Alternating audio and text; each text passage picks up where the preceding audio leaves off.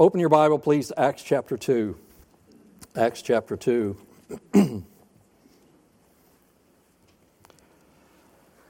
When you find Acts chapter 2, I'd like to stop and pray. And I do have a burden to convey the truth of this passage that the Lord has given this morning. And I hope you're ready for it. I hope your heart is open for it. Let's pray together. Lord Jesus, thank you for the privilege to open your precious word in our language, for inspiring it, preserving it, and allowing it to be translated so we can read it. I pray that you'll help us have a burden for those who don't have that privilege yet and recognize the dire condition they're in and the danger for their own souls not having the Scripture. Lord, as we look at this story of Pentecost this morning, in this chapter of the Word of God, a very familiar story, I pray that you'll give us a fresh perspective on it. Please help us now and fill us with your Spirit, I pray in Jesus' name. Amen. A proper view of missions begins with a proper view of God.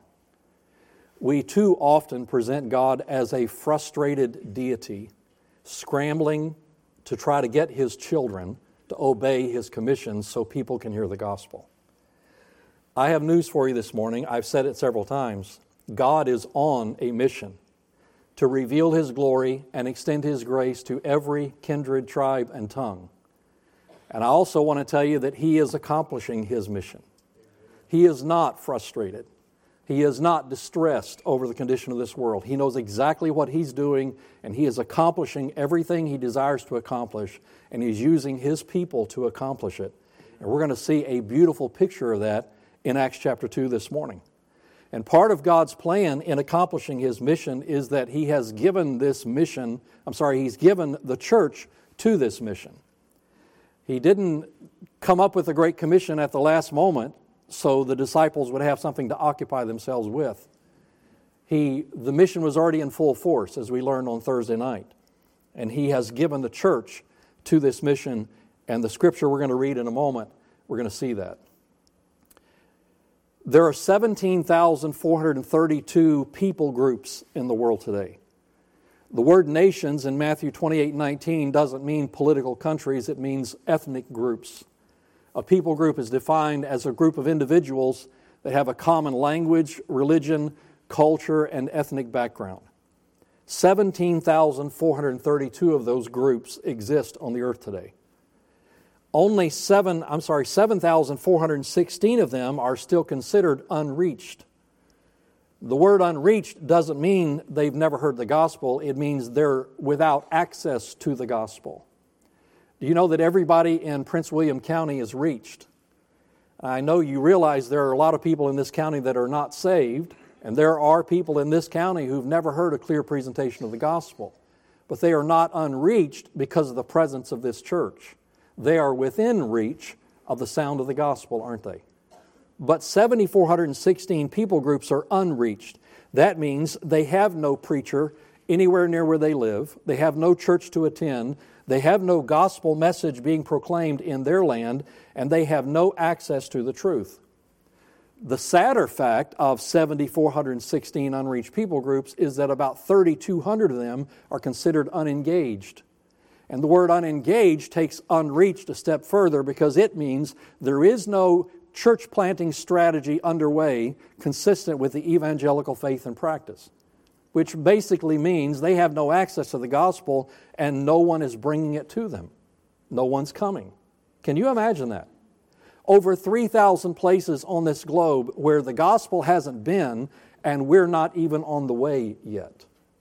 That's an indictment on the church, isn't it? When we talk about people groups, you may think I'm talking about 50 people sitting around a fire in a dark part of a jungle somewhere, but I'm not talking about just small pockets of people. India has 2,445 unreached people groups, and the largest unreached people group in the country of India is over 68 million people.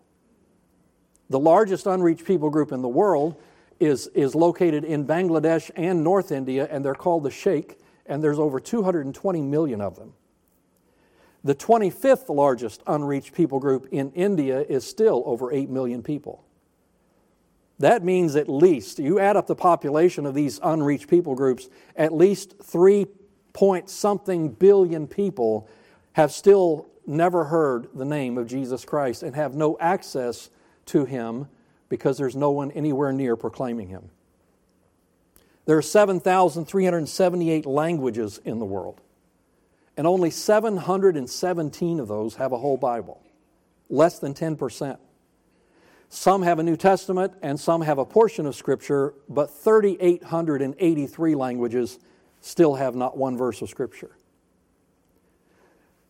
If you want to talk about where missionaries are, 85% of independent Baptist missionaries are in the same 15 countries. 10% of our missionaries are in one country. There are 14,000 independent Baptist churches in America with a membership of 2.5 million. And we're sending out about 4,000 missionaries. There are 46,000 Southern Baptist churches in America with 16 million members, and they're sending out about 4,000 missionaries. So if you put those two together, you have over 60,000 churches in America that are Baptist that claim to preach the true and pure gospel of Jesus Christ. With a membership of 18.5 million, only sending out about 10,000 missionaries.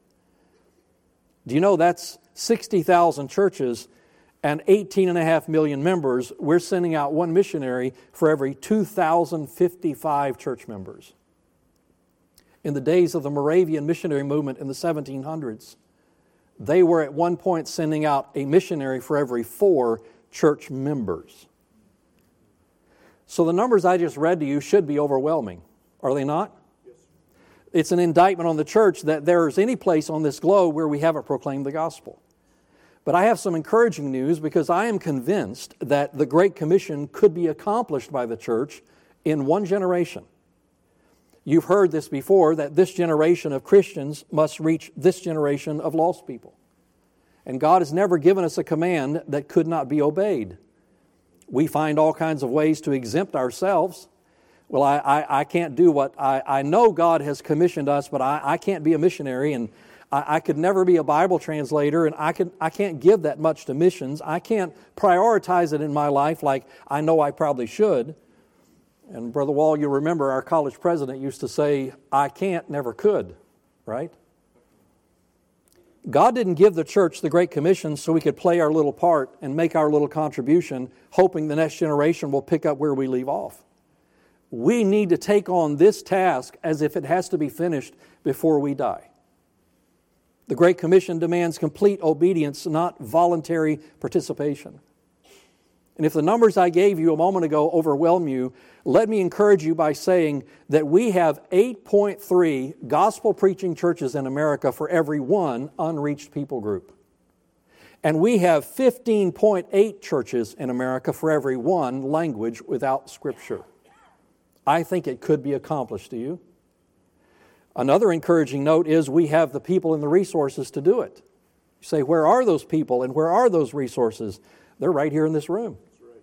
They're right here gathered in this room, and they're gathered in the buildings of every church meeting like this on this Sunday morning. I think we could do a lot better than sending one missionary for every 2,000 church members, don't you? We could give more than we think. We can go more than we think we can. Let's look at Acts chapter 2, please. And I want to point out here that there are 4 gospel accounts that all culminate with the commission. And Acts begins with the commission. And there's a reason for that. Let's read the first 8 verses of Acts chapter 2. And when the day of Pentecost was fully come, they were all with one accord in one place. And suddenly there came a sound from heaven as of a rushing mighty wind, and it filled all the house where they were sitting. And there appeared unto them cloven tongues like as a fire, and it sat upon each of them. And they were all filled with the Holy Ghost, and began to speak with other tongues as the Spirit gave them utterance. And there were dwelling at Jerusalem Jews, devout men out of every nation under heaven. Now when this was noised abroad, the multitude came together and were confounded, because that every man heard them speak in his own language. And they were all amazed and marveled, saying one to another, Behold, are not all these which speak Galileans? And how hear we every man in our own tongue wherein we were born? This familiar story is one I want to look at this morning, and hopefully asking the Lord to give us a fresh perspective on it. At Pentecost, the church was empowered for the task of reaching the world. After the Holy Spirit came, Peter preached and 3,000 people were saved. He preached again later and 5,000 people were saved. The church grew to, some say, more than 100,000 members in Jerusalem. They scattered upon the persecution that arose about Saul and Stephen, the martyrdom of Stephen. Churches were planted and they covered the known world. So Pentecost became the catalyst of a worldwide missions movement. And I want us to look at Pentecost this morning and see what happened there and what we can learn from it. Because I believe this is an example of what the Lord wants to do with this church today.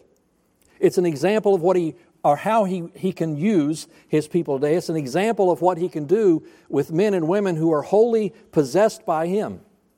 We didn't read these verses, but in chapter 1, verses 13 and 14, they are gathered in an upper room in prayer, waiting, as they were commanded by Jesus to do, for the promise of the Father to come upon them. And so I believe if we will wait and let God do what He wants to do in us, we can do and accomplish great things for Him. I do not expect another Pentecost this morning with cloven tongues of fire descending. And I should clarify that these are not unknown languages. It's very clear from this passage when they said, how hear we every man in our own tongue. So this is not prescriptive. This is not a prescription for the church to see this repeated, but it is descriptive of how God wants to use His church today. So there are 4 root principles here, and I'd like for us to look at them, and I believe they will give us some light for the church today. Very simple, a very practical look. Number 1, the church exists for the mission of God. The church exists for the mission of God. What is the mission of God? To reveal His glory and extend His grace to every kindred, tribe, and tongue. We didn't read verses 9 through 11, but if you do, you'll find 17 or 18 different people groups, different language groups represented.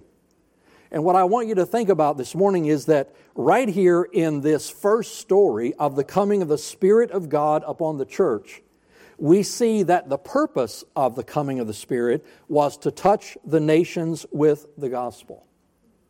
Do you remember Thursday night we started in Genesis 1:1 and we worked our way through the Word of God and we saw a constant, purposeful revelation of God through the events and the lives of the people we encounter in the Word of God. We saw God revealing His glory and extending His grace. And here at Pentecost we see the continued unfolding of the mission of God. We looked at creation. We looked at Abraham. We looked at the prophets. We looked at Jesus coming and being a perfect picture of the glory of God. And then an extension of the grace of God through the sacrifice of His own life. And what we see here in Acts chapter 2 in the coming of the Spirit of God is the next step in the unfolding of the mission of God. I like to tie Pentecost to Babel. Do you remember what happened at Babel? Their languages were confused and they were scattered upon the face of the earth. And Pentecost is a reversal of Babel. As soon as He scattered them, He called out Abraham and said, my mission is through you to touch all the peoples of the earth, Genesis 12:3. And right here in the establishing of the church and the coming of the Spirit upon the church, we see that the church is being empowered to undo what happened at Babel, to touch the nations with the gospel. God did not establish His mission for the church, but He established His church for the mission. I think I said this Friday night, but the church doesn't have a mission. The mission has a church. And I don't see how it could be more clear. I don't see how the purpose of God could be better illustrated than Acts chapter 2 with the coming of the Spirit for the proclamation of the gospel to the ends of the earth. If you were to survey a group of believers and ask them, what is the purpose of the church? You'd get a lot of answers. Some would say the purpose is fellowship. And I love the fellowship of God's people. Do you? especially if it's centered around food. It makes it just a little better even. But there's nothing like Christian fellowship, is there? To be in a place with people who think like you and love the same Lord you do and have the same beliefs you do and convictions you do and follow the same Jesus you do, there's nothing like Christian fellowship. And I met missionaries around the world who go to unreached places, and when I ask them what's the toughest thing about being in this isolated, lonely place where the gospel hasn't ever been before, they say the fellowship of God's people. I love good fellowship, but that's not the purpose of the church. It's a wonderful benefit. Some would say the purpose of the church is teaching and preaching. And there's no way to discount the importance and the necessity of teaching and preaching and encouraging and exhorting and reproving and rebuking, as Paul instructs Timothy to do. But that's not the purpose of the church. Some would say it's worship, it's praise and worship. And I think maybe in a lot of places we've taken that a little too far, and worship becomes a feel-good thing to help us make it through each week, you know. But worship is not the purpose of the church. Those are all things that are means to the end of glorifying God and carrying out His mission. So this is the beginning of the church. And look what happens. The gospel goes to the nations. This is what it is supposed to look like. Are you with me so far this morning? Number 2, lesson number 1, the church exists for the mission of God. Lesson number 2, every member is part of the mission. Every member. Please get that. Every member is part of the mission.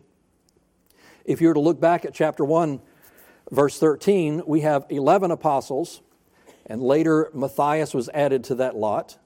And then at the end of verse 15, it says the number of names together were about 120. So we have the 11 apostles, we have Mary, the mother of James, and there are other brethren and sisters there in Christ. And so about 120 gathered in the upper room.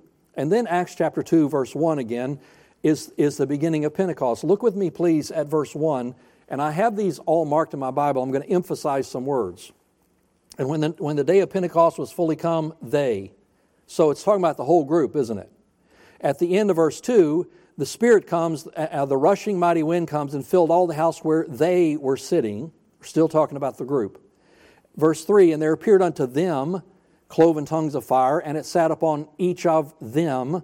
We're still talking about the whole group. Verse 4, and they were, how many of them? Say that next word. They were all filled with the Holy Ghost.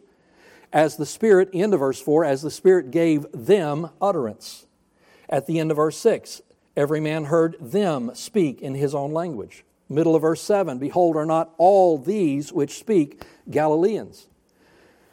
I don't know how you've seen this in the past, but for years, I just kind of defaulted to the gospel's going forth and everybody's hearing it in their own language. Peter is preaching a powerful sermon, and 3,000 people got saved in this amazing church service. This is not a church service yet.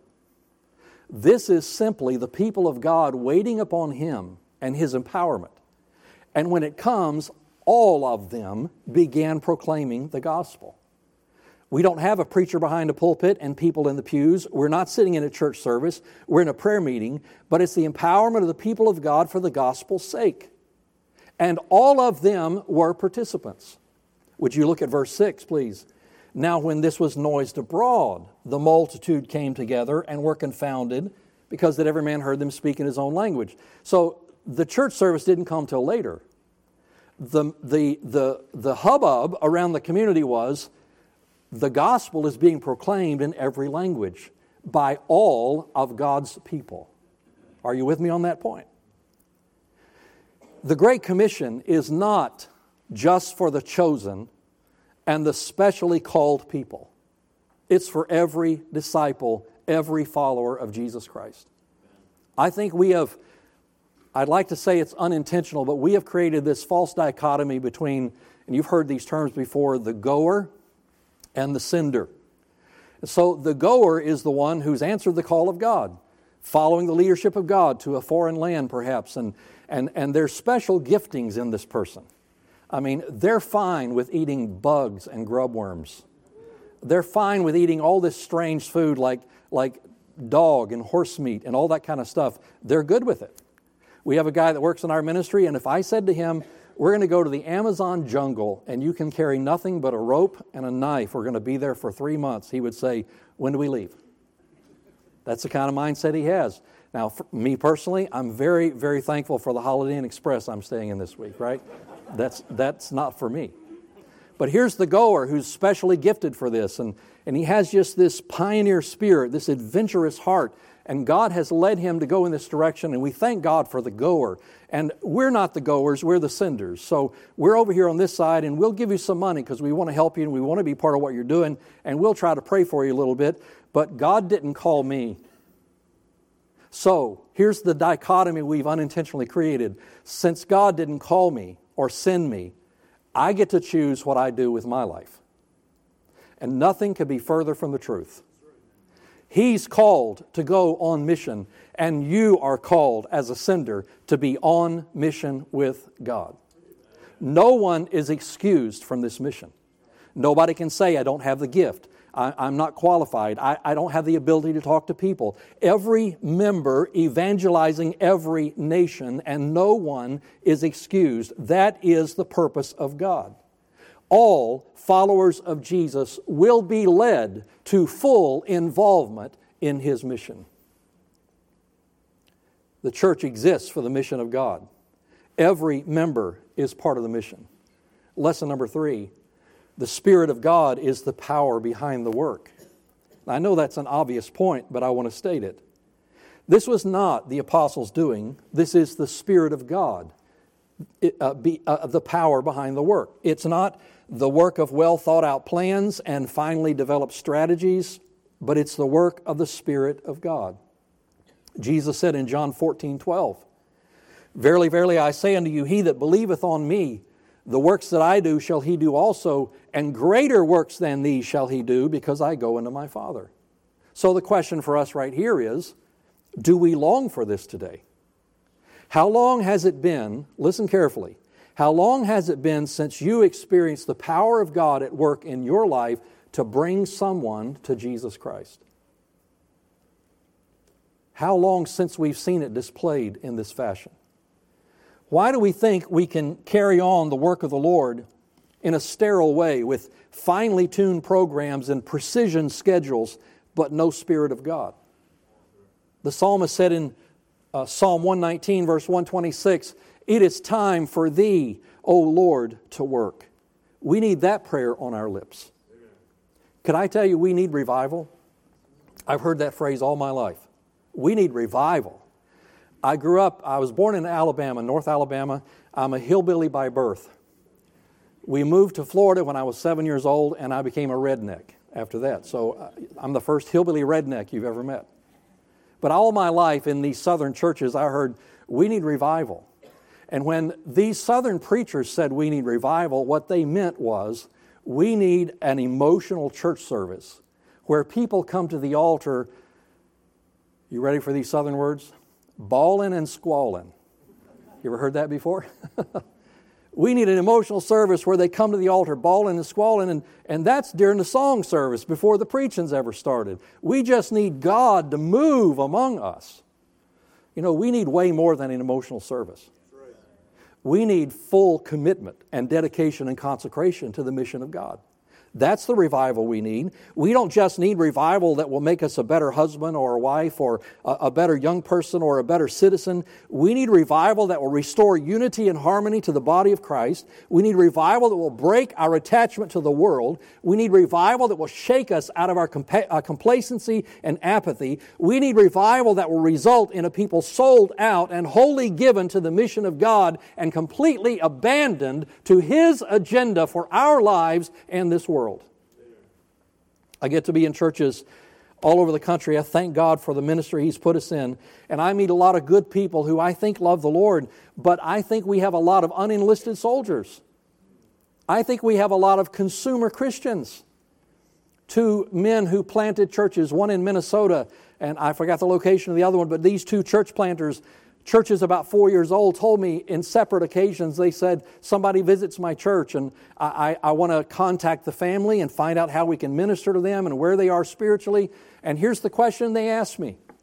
What does your church have to offer me and my family? That's consumer Christianity. We're not here for what this church can offer to us. We're here for what we can offer to God. And we owe Him our lives. We need to both yield to the Spirit.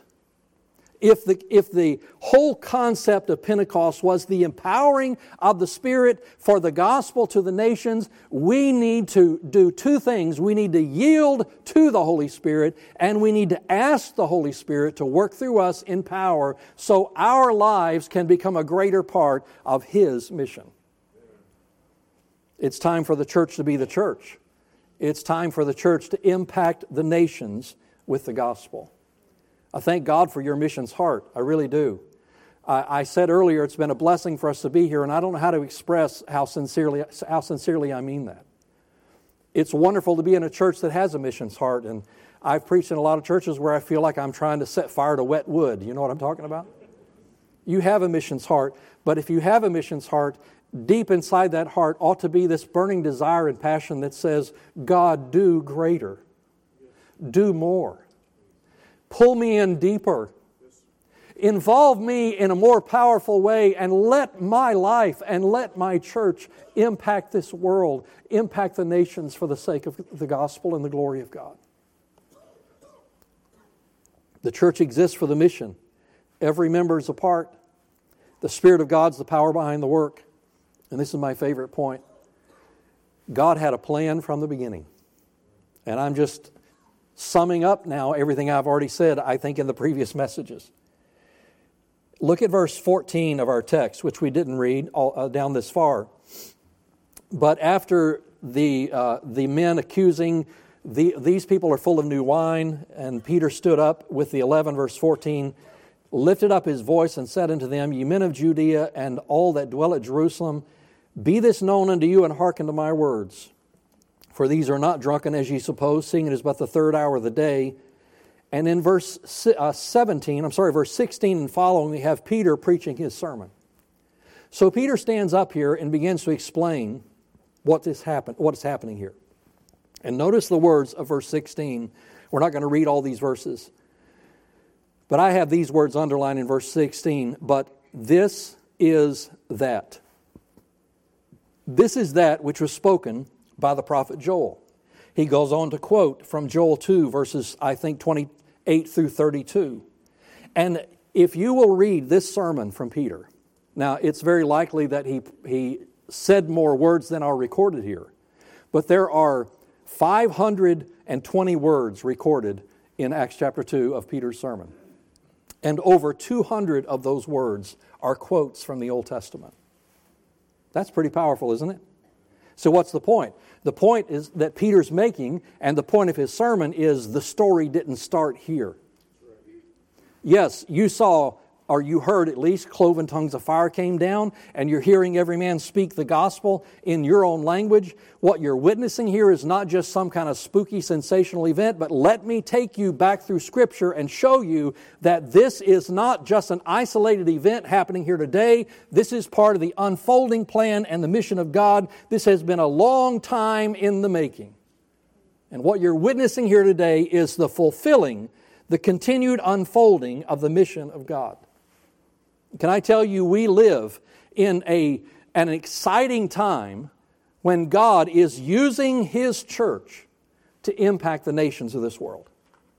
Ralph Winter said, it's not just that the basis of missions is the Bible, but the basis of the Bible is the mission. And that's what Peter was trying to show them here on the day of Pentecost. The Old Testament era has come to a close. Jesus has arrived. He died. He was raised. He was buried and raised again. He ascended back to heaven. And now the Holy Spirit has come upon the church. And as Jesus said in John 20:21, so send I you. The New Testament era and the church being empowered for the propagation of the gospel. This was God's plan from the beginning. So, if you agree with what I've said to this point, my question is, does what we see here look like the church today? As I said a moment ago, you are a missions-hearted church, and we thank God for that. It's a blessing. But we do live in a land filled, generally speaking, with churches in survival mode, and pastors struggling to meet the sometimes trivial and petty demands and expectations of congregations with little or no interest in what happens beyond the four walls of our church. Sometimes we don't even care what happens out there beyond our own family and our own people. We need a new generation of churches that will not just talk about reaching the world, but will allow God to reach the world through us and do a powerful work here in our midst. We need a zeal and a passion in our churches that will take us from enduring the mundane to expecting the miraculous. Instead of marginalizing the Great Commission and just making it a program among the many other things that we do here on this campus, that we make the mission of God the dominating task of the church. If we could reverse this marginalization of the Great Commission, if we could reverse this church in survival mode mentality, what if we could begin sending missionaries by the dozens? What if we could see God set a few pastors and churches on fire for the mission? What if we saw just a few who would model real commitment to it, and maybe that flame would catch on with others, and maybe we could impact the unreached world in this generation, and maybe we could stop saying there's 7,400 and something unreached people groups? What if we could see sending missionaries out becoming a regular occurrence? What if we often heard people crying out for laborers to the unreached fields of this world? What if it became a normal thing for somebody to walk the aisle and say, I want to join God's mission, and I'll go wherever He wants and do whatever He wants for the rest of my life? If you're here this morning and you don't know the Lord Jesus Christ as your Savior, can I tell you that His mission includes you? He has been revealing His glory and extending His grace for over 6,000 years now, and He wants you to know His glory, and He wants you to know His grace. And He's reaching out to you this morning, inviting you to become one of His children, to follow Him in this mission.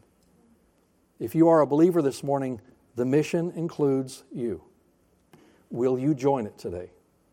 Will you pray? I challenged you with this Thursday night. I challenge you again.